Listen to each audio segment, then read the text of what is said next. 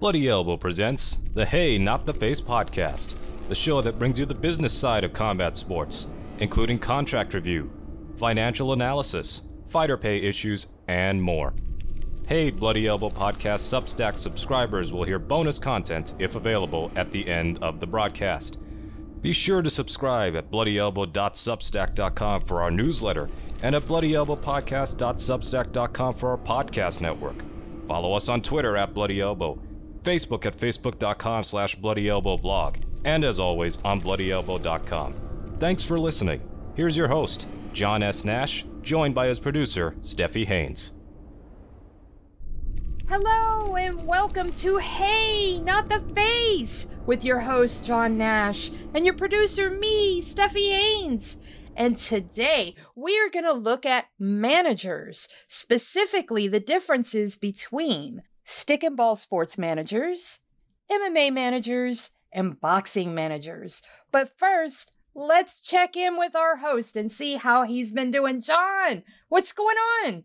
Not much. I just got a cat on my lap, so I got to be very careful because it's I can't disturb her while I do the show. I gotta continually pet her while I do the show. That's her rules. What's her name? The Isla. Isla. It's a very pretty name. I like that. Yes. I didn't picture you as a cat person, but now I will forever have the image of you with a cat in your lap. It's like I've said, it's an abusive relationship. I give all the love to the cat. She doesn't care. That's the typical human-cat relationship. Yes, I guess so. So tell me about the typical fighter-manager relationship. What is an MMA manager supposed to do? Well, a manager in combat sports, the idea of a manager is they are supposed to guide your career. They're supposed to help you choose fights, the best fights for your career, and also helps you negotiate contracts and deals to make money. So that's their job, their basic job. Is there a difference between a manager and an agent? Well, in the world of entertainment, there's a big difference. A manager is someone that guides your career, that helps you make choices to improve have a better career, like longevity. Does this role improve your image? Does this role going to lead to better roles? An agent is someone that goes out and finds jobs for you, goes out and procures like sponsorship and gets a piece of the action for doing that. But they're not worried about your long-term career. That's what an agent. But a manager and an agent in MMA and boxing, those are used interchangeably. In fact, they're by legally defined that way under the Ali Act and various state regulations. So there's no difference. Those can be used interchangeably in MMA and boxing. Can you tell me what the difference is in, say, stick and ball sports and MMA and combat sports, that type management? Because I seem to recall there being a lot of uproar over MMA managers and boxing managers not having to have a degree. Can you explain that? Well, in the stick and ball sports, they all have associations, right? Mm-hmm. And those associations have collective bargaining agreements with all the players and the leagues.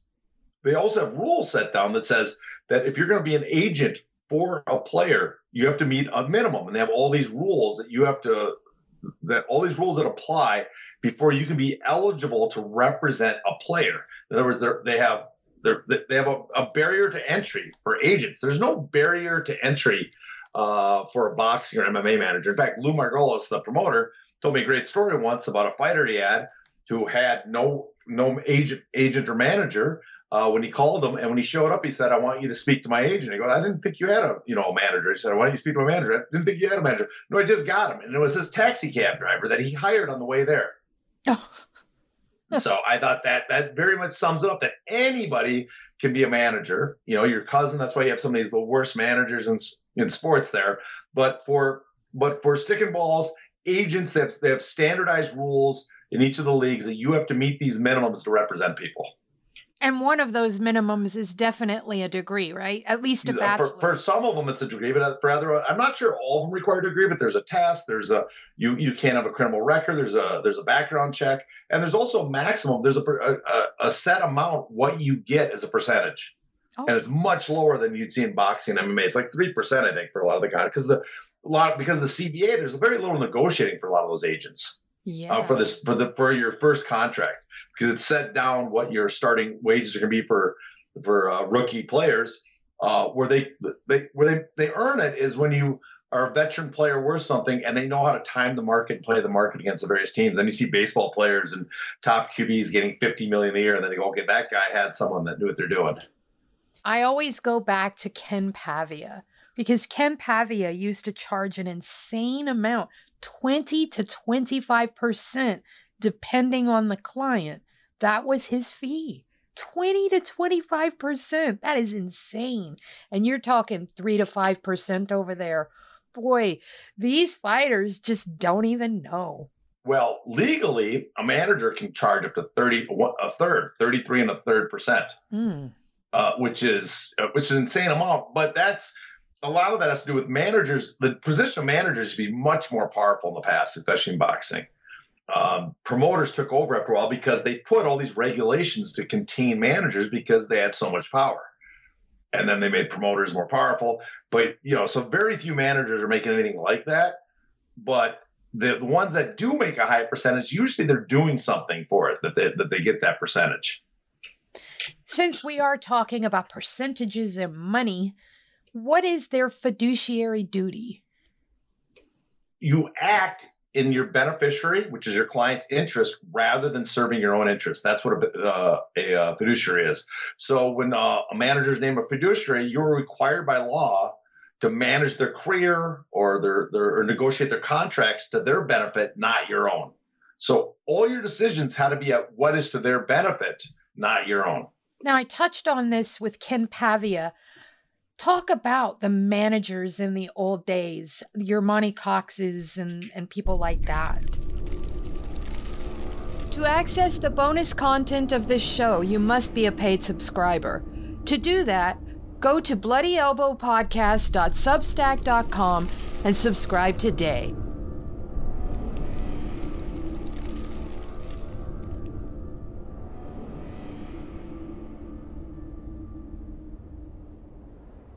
Thank you for tuning in to this Bloody Elbow Podcast Network production.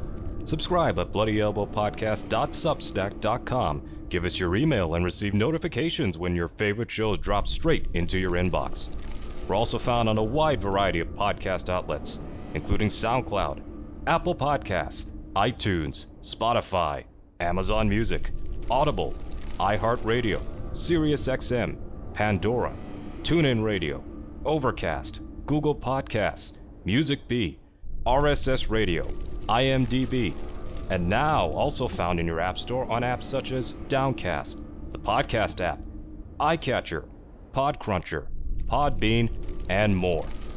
Just search for Bloody Elbow Podcast and you will get brand new shows throughout the week, including the Care Don't Care Podcast, the Level Change Podcast, the Hey Not the Face Podcast, the MMA Vivisection main card and prelims UFC preview shows, the 6th Round Post-Fight Show, Crooklyn's Corner, the 6th Round Retro, the Show Money Podcast, the MMA Depressed Us, exclusive fighter interviews, and the return of the MMA Bunker.